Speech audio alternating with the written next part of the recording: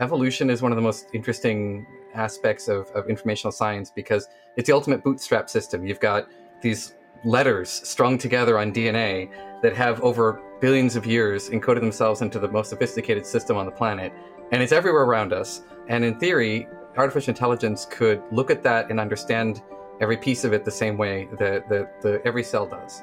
You're listening to Gradient Descent, a show about machine learning in the real world, and I'm your host, Lucas Biewald. Today, I am talking to Greg Hannum, the VP of AI Research at Absci, and Sean McLean, the founder and CEO of Absci. And I'm talking with them about drug discovery and development and manufacturing and how ML fits into that, and that's what Absci does. This is a super interesting conversation, and I really enjoyed it. Why don't we start with you, Sean, and maybe you could explain, to our audience what Absci does. And this might be like explaining it to your mother or something, right? Like, I think everyone's sort of interested in these applications, but maybe doesn't really understand the deep biology or really even the industry that you're in. Like, how do you think about that?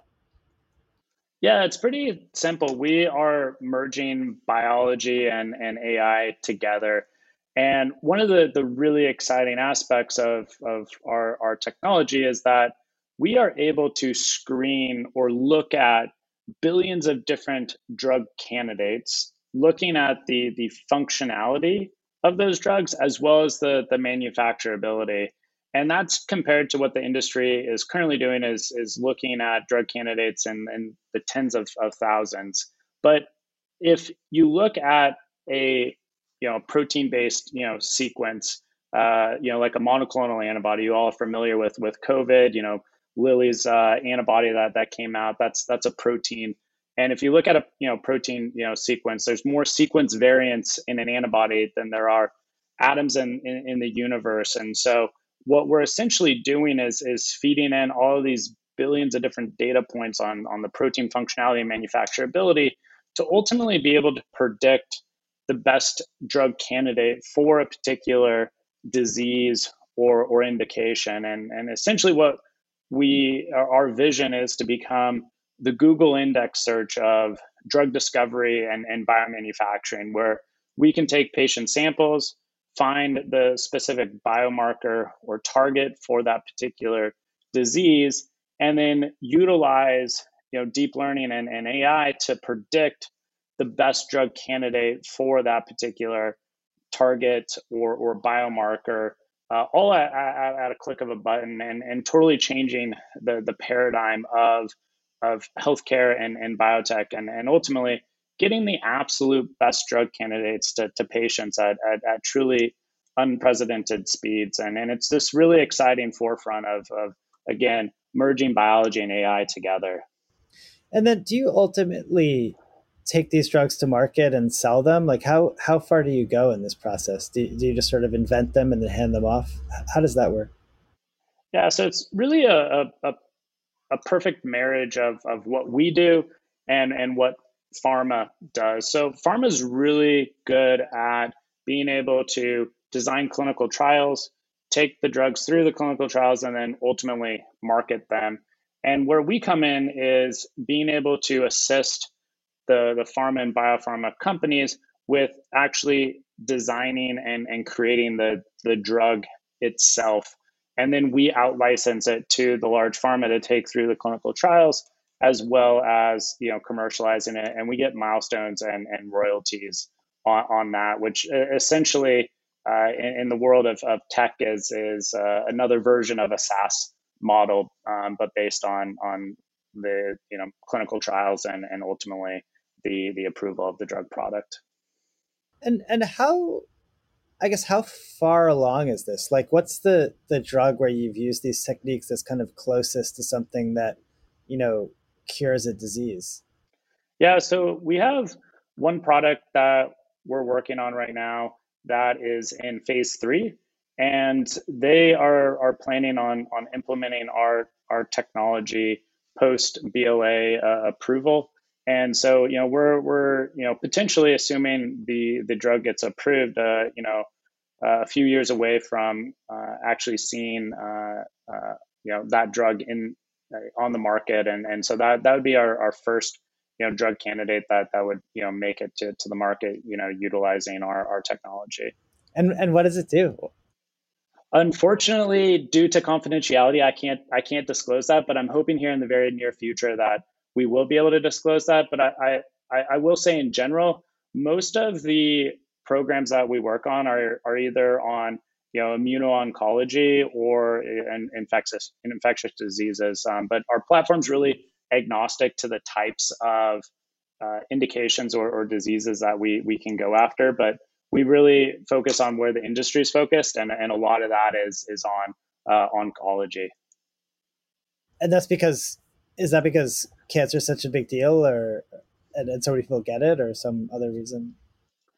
Yeah, I would say that is one of the big diseases that the industry is focused on, and where a lot of innovation can be, and so we our technology is really an enabling technology. So we take the ideas that our pharma partners have. They're the experts on the biology, and saying, hey, we need to design a drug that has these attributes that can do this. We then enable them to be able to do that, and that's across really all diseases and indications. And so forgive me for such basic questions, but I'm really curious how this works. So like a pharma company would come to you and say, is it as simple as like we want to like cure this specific disease and we need a molecule that cures this disease?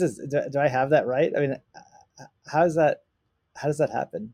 And then what do you deliver? Is it like here's a molecule, or here's like 20 you should try, or here's how we think about it? Yeah, and the simplest way of looking at it's exactly how you described it. So they come to us and say, hey, we have this particular target or indication, and this is the biology, and if we design a drug that has these attributes, we think that this drug candidate then could kill this cancer cell. And they then have to perform the animal models, and then ultimately take it into the clinic to prove their hypothesis on that. And we're assisting them in being able to discover the drug candidate that has the properties that are needed to solve the biology problem that they've determined is going to ultimately cure or improve that particular disease. And when you say drug candidate, is that literally a molecule? That is, in our case, that is a protein that is being used as a drug.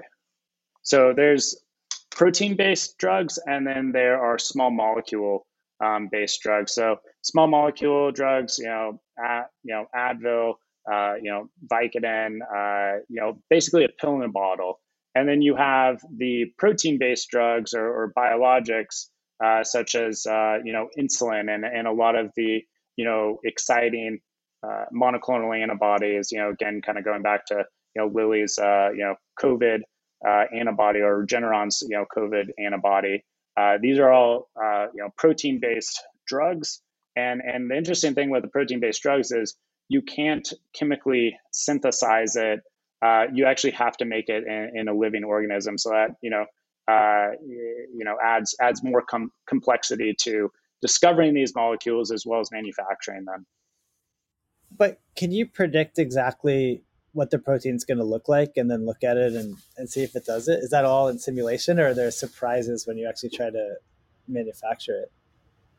Yeah, so there's a lot of surprises that can occur, and we are not to the point where we can predict drug functionality. That's ultimately where we're headed with all of this, and a lot of times if you can predict the functionality of a protein, that doesn't necessarily mean that you can manufacture it. So many times we see with large pharma, they discover these really exciting novel breakthrough protein therapies, but ultimately can't take them to the clinic because they can't manufacture them. So you not only have to predict the protein functionality, but you also have to be able to predict the manufacturability of it as well. And we're really looking at both of those. Really what AlphaFold has done with being able to predict the protein structure based off of the amino acid sequence. Where we're headed is being able to predict the protein function or protein-protein interaction. So it's the other side of the coin. And it was a huge breakthrough for AlphaFold for basic research. What we're doing is going to be a huge breakthrough in drug discovery and biomanufacturing. Again, it's kind of just the opposite side of the coin from what AlphaFold has done. I want to make sure I heard you right. Did you say you're not predicting the functionality? We are predicting the protein functionality. And the functionality is how it interacts with another protein? Exactly. It's, how tight does it bind to another protein? And then also we take into consideration like immunogenicity. Is it going to react in the body once it's administered? And then also taking a look at the CMC or manufacturing aspects. Is it soluble and stable? Can it be produced at high yields? And so these are other predictions that we take into account, or other attributes we take into account. Interesting. I want to hear more about how this actually works. But I guess one question I want to make sure that I asked you is that, I saw that you started your company in, I think, 2011, right? And it seems like ML as applied to medicine has changed so much. I'm curious if you started your company with this perspective or how different it was, and also how your perspective on machine learning has changed as machine learning has evolved and deep learning's come along. Yeah. So we did not start off as an AI company. I'd say we are very similar to Tesla's evolution. Tesla started out as an electric car manufacturer. They started collecting all this data from their sensors. Built an AI team around that, and now they're a fully autonomous self-driving car tech company. And that's I would say a very similar evolution that Absci is on. We started out on the biology side and engineering E. coli to be more mammalian-like, to really shorten the development times and decrease manufacturing costs. And we then built out this technology that allowed us to screen billions of different E. coli cells and look at different variants of proteins, looking at basically the drug functionality, and then also looking at, can you actually manufacture this? And so we started generating all of this data, billions of different data points on the protein functionality and the manufacturability. And we knew that if we could leverage that data with deep learning, we could get to the point where we could predict the protein functionality needed for every type of target or indication, and that's ultimately what led us to acquire Denovium, a pioneer in deep learning technology for protein engineering. But it really started off with the data. Data is so key, and we have proprietary data that no one else has, that we are then leveraging deep learning to mine that to get us to the point where we can ultimately predict protein functionality. And where we're currently at right now is being able to leverage the data we already have and be able to predict the best billion member libraries we should be screening for every new target or indication we work on. And eventually, as we train the model with more and more of our proprietary data, the more and more predictive it's going to get. So instead of predicting a billion member library, it starts predicting a million, 1,000, and then ultimately predicting the absolute best drug candidate for a given target or indication. Looking at what modality should it be, the affinity, low immunogenicity, all the manufacturing attributes that you want. And so right now it's a race to feed as much data as we possibly can. But it all started off with the biology technology that we had originally developed. And so for you, Sean, as CEO of a company that's not a deep learning company, I'm curious how you first got exposed to deep learning and what made you think that it might be useful, and then how you got conviction around making these large investments in deep learning that you're doing now. Like, what were you seeing that made you feel like it would work? And it seems like you're more bullish on it than maybe a lot of your peers, and I wonder where that might be coming from. I'm bullish because we have the data. Again, it all goes back to data, and we have high quality data on the protein functionality and manufacturability, and it goes back to an earlier point that I made, which was there are more sequence variants in an antibody than there are atoms in the universe. So there's no like screening technology that we could ever create that would allow us to mine that big of a space, and that's really where the deep learning comes into play, is being able to essentially sift through all of the potential evolutionary paths that a drug could be created in, and figure out what is that best drug candidate, basically mine that whole search space, and ultimately come to the point where we're creating the best drugs for patients. And yeah, and I think we've seen huge once we've implemented the deep learning technology, we've already seen huge gains in terms of yields and and the types of drugs that can be discovered when taking our data and pairing it up with deep learning. And ultimately where I see us going is becoming a full tech company once we have enough data here. And so I'm extremely bullish on AI and what it can do within healthcare.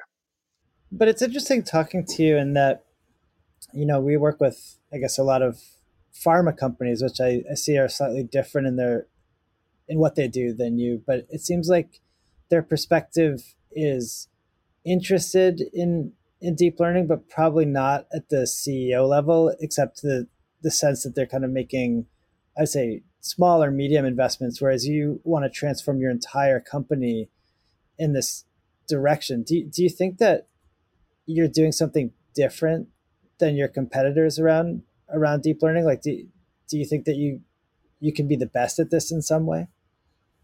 I do think that we can be the best, and I would say that the industry is starting to understand the benefits of what deep learning and ML can provide. And biotech probably doesn't have as a great appreciation for tech and machine learning and really what that really means, and vice versa. Like the tech industry doesn't quite understand like all the that goes into biology. And it's really exciting to be able to take two industries, two cultures, and merge them together to really create something that's going to be hugely impactful for patients and ultimately the world. That's super cool. And I mean, thanks for doing an interview like this. I think this is really great um, for kind of cross pollinating ideas. I love these. I guess I have a lot of maybe slightly more technical questions. So Greg, feel free to jump in if you like. But one thing I wonder about with kind of ML applied to this stuff is, do you feel like it was always a latent possibility to successfully be able to make these predictions that you're doing now, and it was just a matter of getting enough data? Or do you feel like there's been breakthroughs in machine learning in like model architectures or something like that that have actually made this a more practical application? Yeah, thank you. It's a great question. I would say that it's a little bit of both. Both that there has always been potential for ML in bio and has been very successful in the past, and some of these same indications, but it's been limited both on the data collection side, which is not stagnant. It's moving in incredible ways, the same way the AI community has, and the AI modeling recent advances in large-scale architectures, transformers, a lot of different techniques for getting these models to converge successfully and to be very predictive have been incredible breakthroughs as well. That essentially now I'm less concerned about the AI holding back any sort of success as I am about making sure that we can marry these two communities, make sure that the what is always an intrinsically messy process of collecting biological data is actually connected to the inputs and outputs of that AI, which, as Sean will be the first to tell you, this is a great place to be able to do that at, because a lot of that hard work of actually developing these assays and working through that challenging space is part of the bread and butter of EPSI. Could you give me maybe a concrete example of an ML breakthrough that helped with this? Like, for example, I think of transformers, I know of them as, technology mostly for natural language processing. I could sort of imagine how this might apply to what you're doing, but maybe could you walk me through, some kind of architecture, some kind of new way of doing things, and how you frame the biology in this machine learning world? Yeah, so I'll give a couple of examples that have come over the last few years. The biggest related to scaling. So the biological problems are necessarily complex. Evolution is one of the most interesting aspects of informational science because it's the ultimate bootstrap system. You've got these letters strung together on DNA that have over billions of years encoded themselves into the most sophisticated system on the planet, and it's everywhere around us. And in theory, and artificial intelligence could look at that and understand every piece of it the same way that every cell does. So what you need to do to connect these dots now is collecting enough data of different parts of the system. Namely, you need a lot of nucleotide data. So we need to do DNA sequencing, but we need that from lots of different organisms. And we need to understand how they translate into proteins. We understand how those proteins act and function, where they bind together, how they fold together. Is an incredible number of pieces that need to come together and to see that big picture. And this is where scale becomes very important. It's a bigger problem than some traditional ML or even the original deep learning architectures are capable of solving, because it simply requires more parameters, requires more complexity, requires better understanding. NLP-based models and transformers in general are really good for this domain because a lot of what we operate on is in sequence space. But I wouldn't say that they're the only approach to this either. But those advancements in letting us get to larger and larger models to create the GPT-3 of DNA is something that really gives us, for the first time, a real handle on these challenges. There's this trend in NLP, which I'm much more familiar with, of models becoming kind of more and more black boxes, sort of less and less informed maybe by linguists. I don't know if every linguist I've had on this podcast would agree with that, but I think like broadly, as the data increases and the model complexity increases, they become sort of more open. Is there a similar trend in these applications where maybe the chemistry and physics matters less, and you just sort of treat it as this translation from letters to did the drug get successfully produced or not? Or is there sort of, do you still inject your knowledge of biology or chemistry or physics to make the whole system work? Yeah, it's been moving in that direction, but we're not there yet. Biology is that those two communities still haven't fully been united. There have been some big advancements recently in the protein biology space, and the MSA transformer is a big example of this, where being able to take something that bioinformaticians and computational biologists have been doing for years, of aligning sequences to see what kind of patterns they share in nature, can be used as an input directly with a special kind of architecture to let models learn from that. So these sorts of biologically inspired architectures are still coming. And AlphaFold is another great example of one where they did a number of relatively novel techniques, and combining them together was really key to the success. So the black box approach is powerful, and I wouldn't downplay it, but there's still plenty of room for improvement.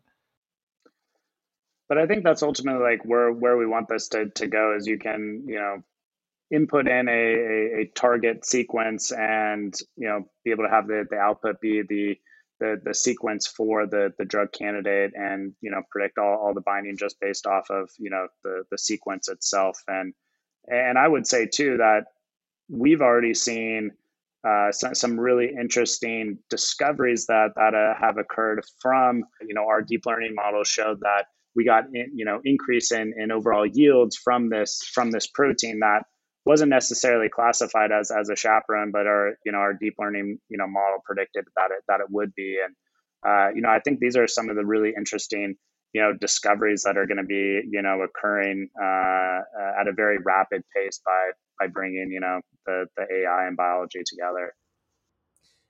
I'm curious, Sean, like, how do you think about investing in data collection versus your ML team? Like, do you think I feel like there's maybe two ways to improve your models, like, going out and collecting more data, which is probably really one type of investment versus like building up like ML expertise. Do you think about it that way? And do you feel like there's a trade-off there, or how do you look at that?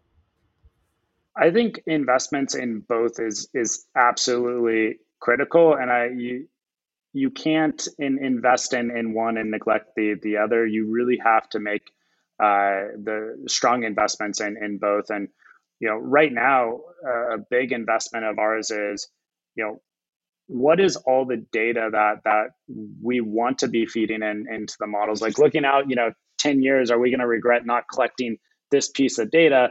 And then how do we build our databases and scale the amount of data that's needed in the future? And so and then how do we collect it as quickly as we possibly can to then hand it over to our ML team to be able to continue to train and improve the models.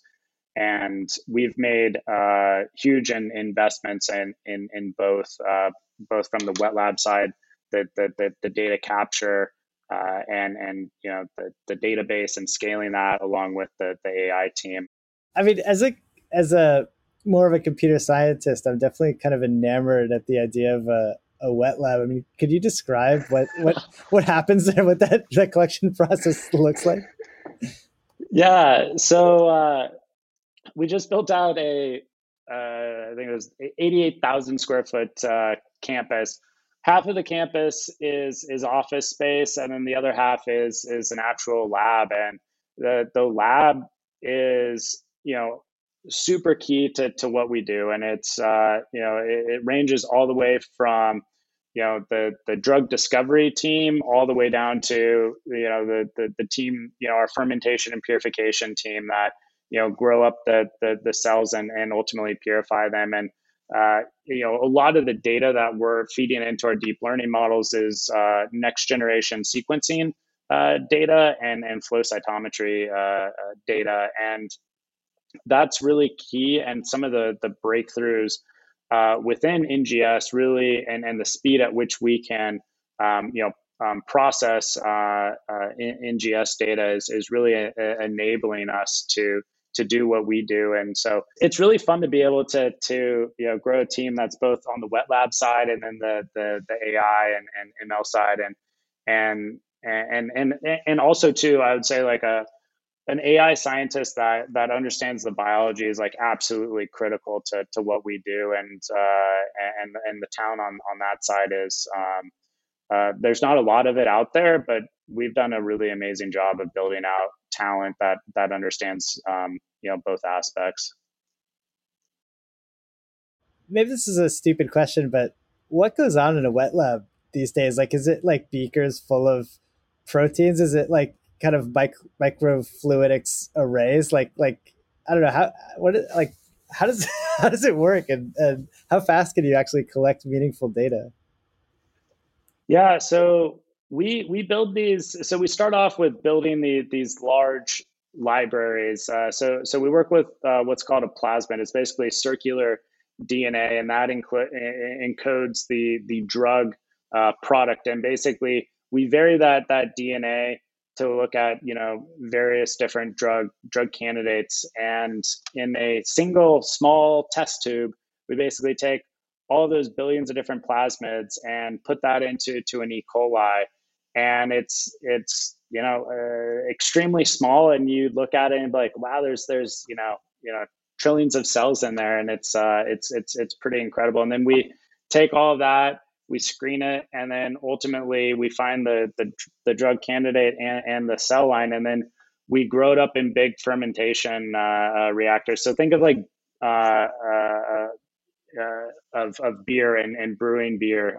It's essentially big vats that are highly controlled, and you just grow up the bugs in there, and then basically give them the genetic code to make the drug candidate, and then you scale it up from there. But yeah, it's all beakers, fermentation, purification. Yeah, you name it, we've got it. I added a little color to that as well, in that from a background of somebody who doesn't spend every day inside the wet lab, it feels a lot like stepping into Wonka land. It's you have an amazing amount of human ingenuity sitting on every desk, whether it's some mass spectrometer or some sequencing technology, or all these devices have very specific and very incredible capabilities, and a bunch of people who know what to do with them and know how to put all the pieces together to make this stuff happen. It's so funny. I don't think I've ever had anybody ask me like, what does a wet lab do? And I was like searching for the words to describe it. I probably did a terrible job, but it's like I thought it was great.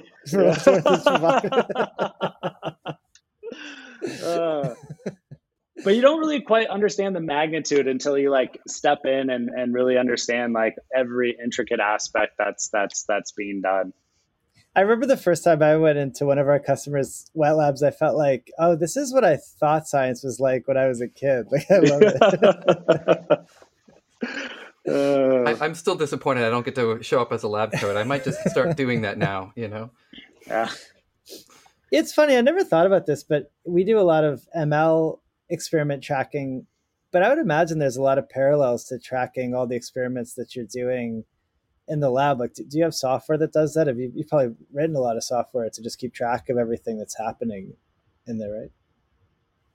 Yeah, so we've actually decided to build a lot of this out ourselves, and Jonathan Eads, who's our VP of data sciences, him and his team are actually working at building out a database where we track everything internally based off of the software that they've developed, and this is really because there's no software solution out there that really met our needs, and we actually just got a demo of it the other day, and it's really incredible what it's going to allow us to do, not only in the data capture, but also being able to track where programs are at in the lab where we have bottlenecks. I mean, it's really this brilliant software that is really going to help expedite what we currently do and be able to capture the data that's needed for the long-term success.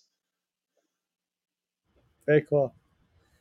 I'm curious about how you think about where this goes. Like, where do you imagine ML taking you as you collect more data? Like, do you think the whole process moves to this? Like, do you think you could like run clinical trials essentially in ML and know if they're going to be successful or not?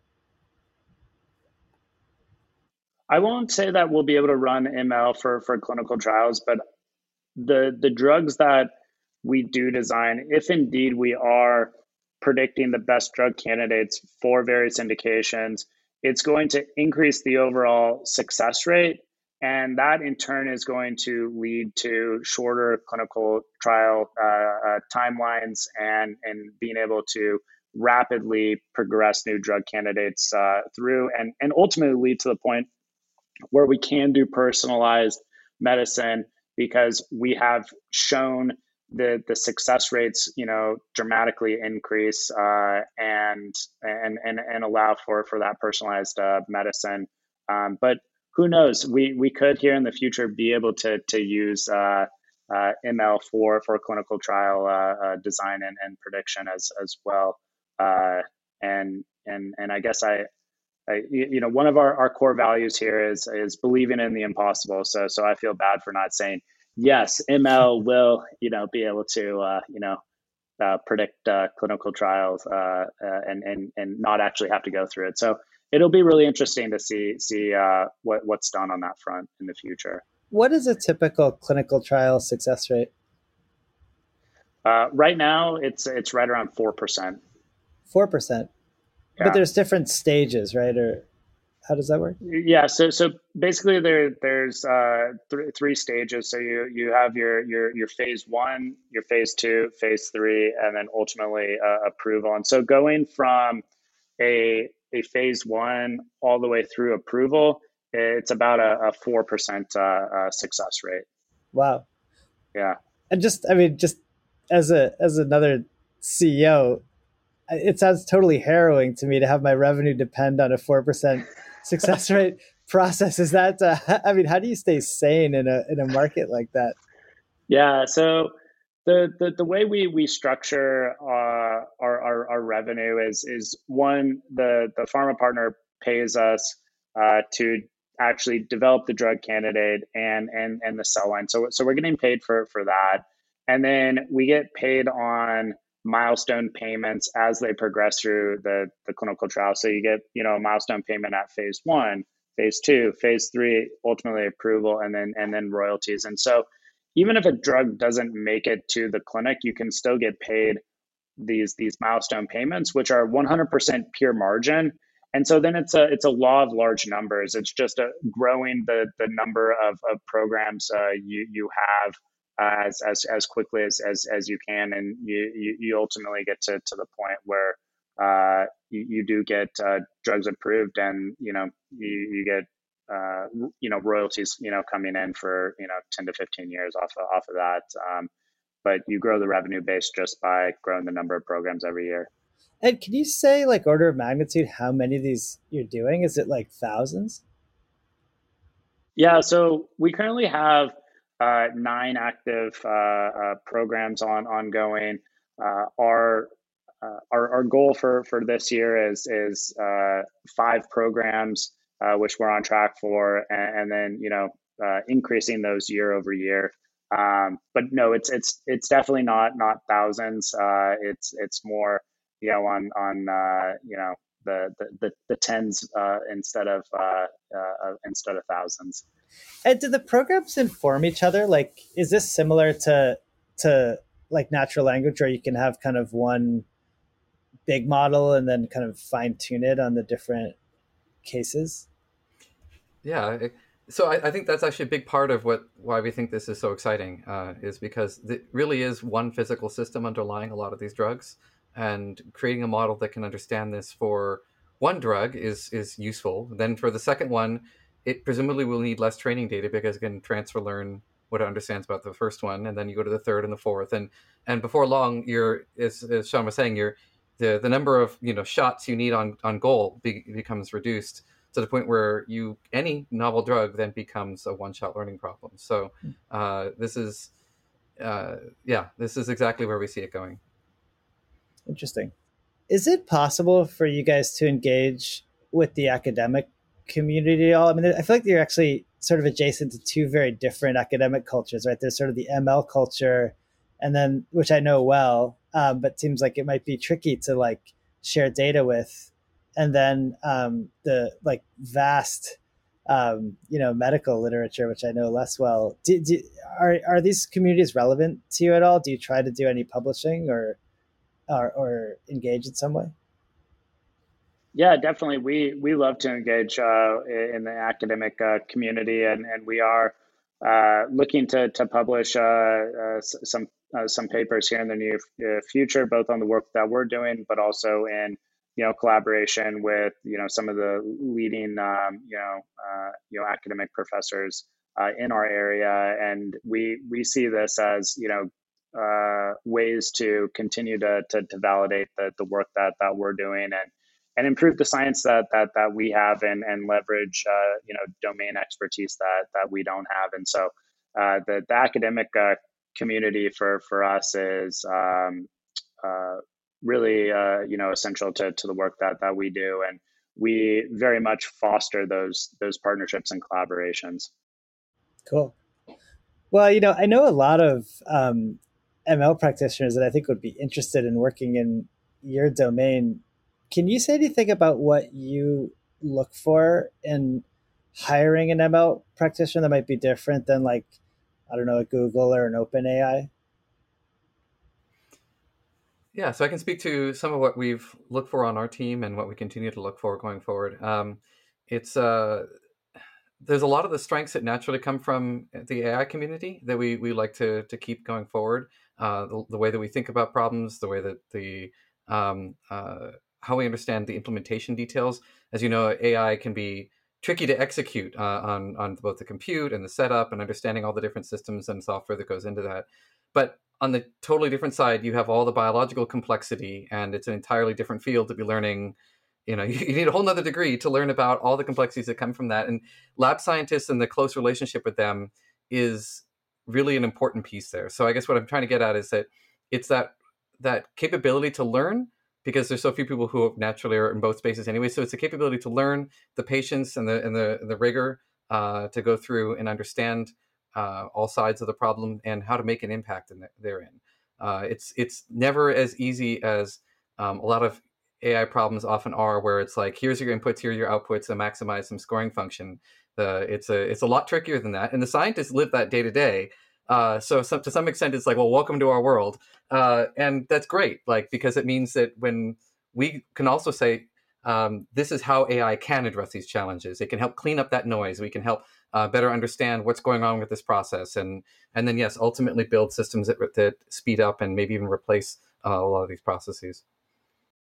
Sean, I guess in that vein, as you've kind of transitioned from um, not doing a lot of machine learning to really making this heavy investment in machine learning and building out these teams, have there been any kind of unexpected cultural issues or team issues that you've had to work through that might have happened because of adding all these ML nerds?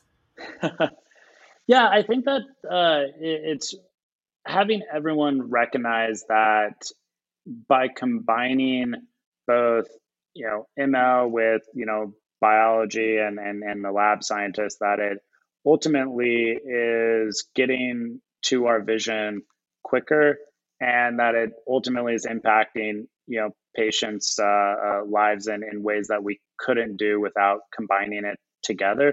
I think the first thought is, oh my gosh, Sean, you're bringing in all these, AI and ML experts, and are they just going to automate my job away? And like, they're going to be able to predict everything, and there's going to be no need for me. And it's like, absolutely not. Like, biology is so complex. We have so many problems to solve. Like, once we solve, one problem with AI and we have the data, we then need, the biology and wet lab expertise then to solve the next problem and the next problem after that. And like, it's never going to go away, and you need both. At the end of the day, you can't, stop the wet lab and the biology, side, because that's what feeds the data, and is, both are absolutely critically and important. And I just love the different perspectives that, both sides bring to the table to make our company the best it, possibly can be.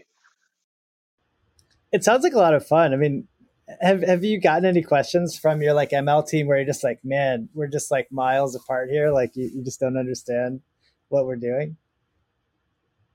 No, I think honestly, everyone has really done a great job of understanding the other side's like perspective. And sometimes, the AI team may not be getting data as quickly as they would like, but then they dive in with the scientists and they're like, oh, okay, I understand, like, you ran into this problem, and can we work together to increase the throughput? Or it's like, hey, I gave you all this data, like, I'm not seeing any improvements yet. When is the when are we going to start seeing improvements from our AI models? And I think it just it creates patience and collaboration, and I think a respect for each other's part that they play in the overall bigger picture.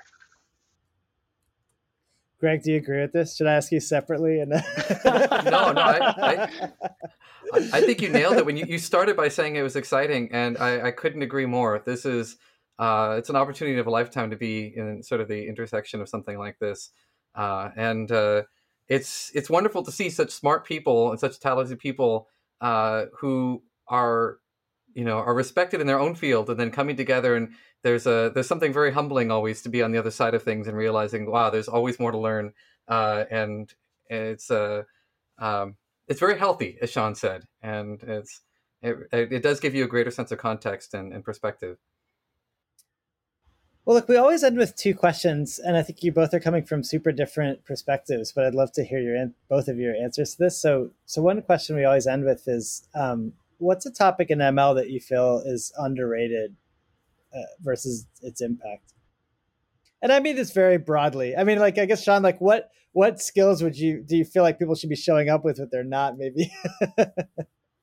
When folks come to AbSci, we're solving very big, complex problems, and our mantra and our number one value is there for a reason, which is believe in the impossible. And we are always looking for people that are wanting to push the limits on both the AI side as well as the biology side, and really bringing that together. And we are creating this new ecosystem that really hasn't existed, and this understanding of what ML can do for biology and vice versa. And so we just want to bring in people that want to think about things differently and change paradigms. And so I'm super excited about where the future lies with AI and biology together, and we're really on the forefront of that. And yeah, couldn't be more excited about where the industry's headed. All right, yeah, I guess I'll give my different take here on what's the you said underappreciated side of ML. I say that it's definitely has some appreciation, but could be higher, is the capability of deep learning and artificial intelligence to do integrative work. So we see an awful lot of research solving specific problems, often hard problems, and they can compete against each other on performance scores and evaluation. But the real value, I think, in the practical world for AI is how well it ties different kinds of information together.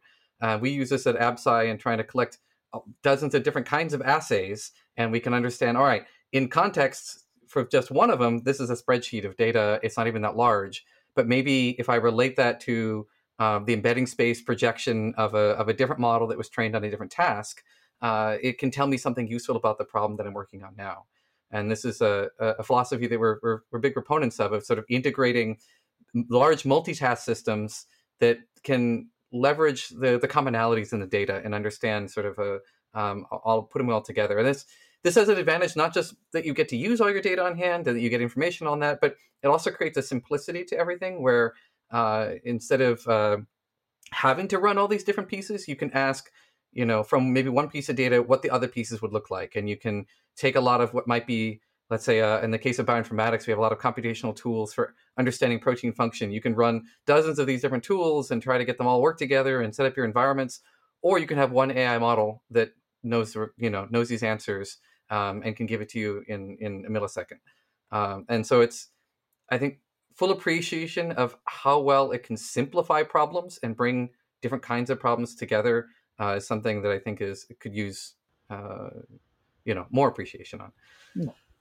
And this really works for you. I mean, I feel like a lot of people kind of talk about this kind of like multitask learning and combining problems, but it's always felt a little theoretical to me. Do you actually find that it like meaningfully helps on tasks to incorporate data from other tasks? Oh, absolutely. And this was a big part of what we did at Denovium was taking our DNA models and protein models, tying them together, two entirely different domains of data. But it allowed us to, users could essentially take a DNA sequence and in just one artificial intelligence model, find all the proteins, what do they do, characterize them with 700,000 different labels, very multitask.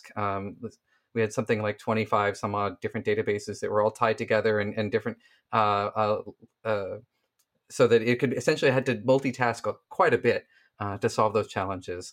But it both worked, and it really it really sped up the progress of what we could do with it, as well as allowed some really unconventional approaches. So Sean was talking earlier about the chaperone discovery work, where we could use these protein models to understand what a protein would do if it otherwise hadn't been understood by science. And these sorts of models, because they're generalized over so many different kinds of tasks, we're not burdened with memorization, and they can say, oh yeah, well, hey, look, this looks an awful lot like this. It should do this, and we can trust it to step outside its box. Is there any paper or something that you could point people to who want to learn more about this? Have you been able to publish any of this work? There's a legacy work that was somewhat of a precursor to it. We can pull up the paper later. That'd be awesome. Yeah. Cool. We'll put it in the notes. Mm-hmm. Okay, and our final question, and Sean, I'm really curious to get your take on this one. Sean, you've been super positive about the promise here, but you guys are actually doing ML and trying to get real results. And so I'm sure that you're running into problems. I'm curious, what's been like the biggest unexpected problem trying to go from, this idea of something you want to do to actually making it really work in reality? Oh man, there's problems, every which way. I would say, first it's actually convincing the scientific community and our partners that deep learning and AI is the future, and showing them work and showing that this can actually happen. So that's like first hurdle, and then I would say like the other biggest hurdle that and challenge that we've had to work through is being able to, one, develop the technologies that get us the data, get us the data in a clean format, and then scaling that data, and then building out a world-class like AI team, and Greg and Ariel and myself with Matthew. I mean, we're always looking for the best talent, and how do we bring them in. But as as a fellow like co-founder, it's like once you think things are going well, you're always like thrown in off the deep end, and going in another path and having to solve another problem, and it's just it's continuously like problem solving, but that's the fun of it. And then like we've made so much progress, and we're going to continue, and I think that's like so much of the fun of growing a company and doing what we do. Greg, anything you want to add of unexpected hurdles along the way?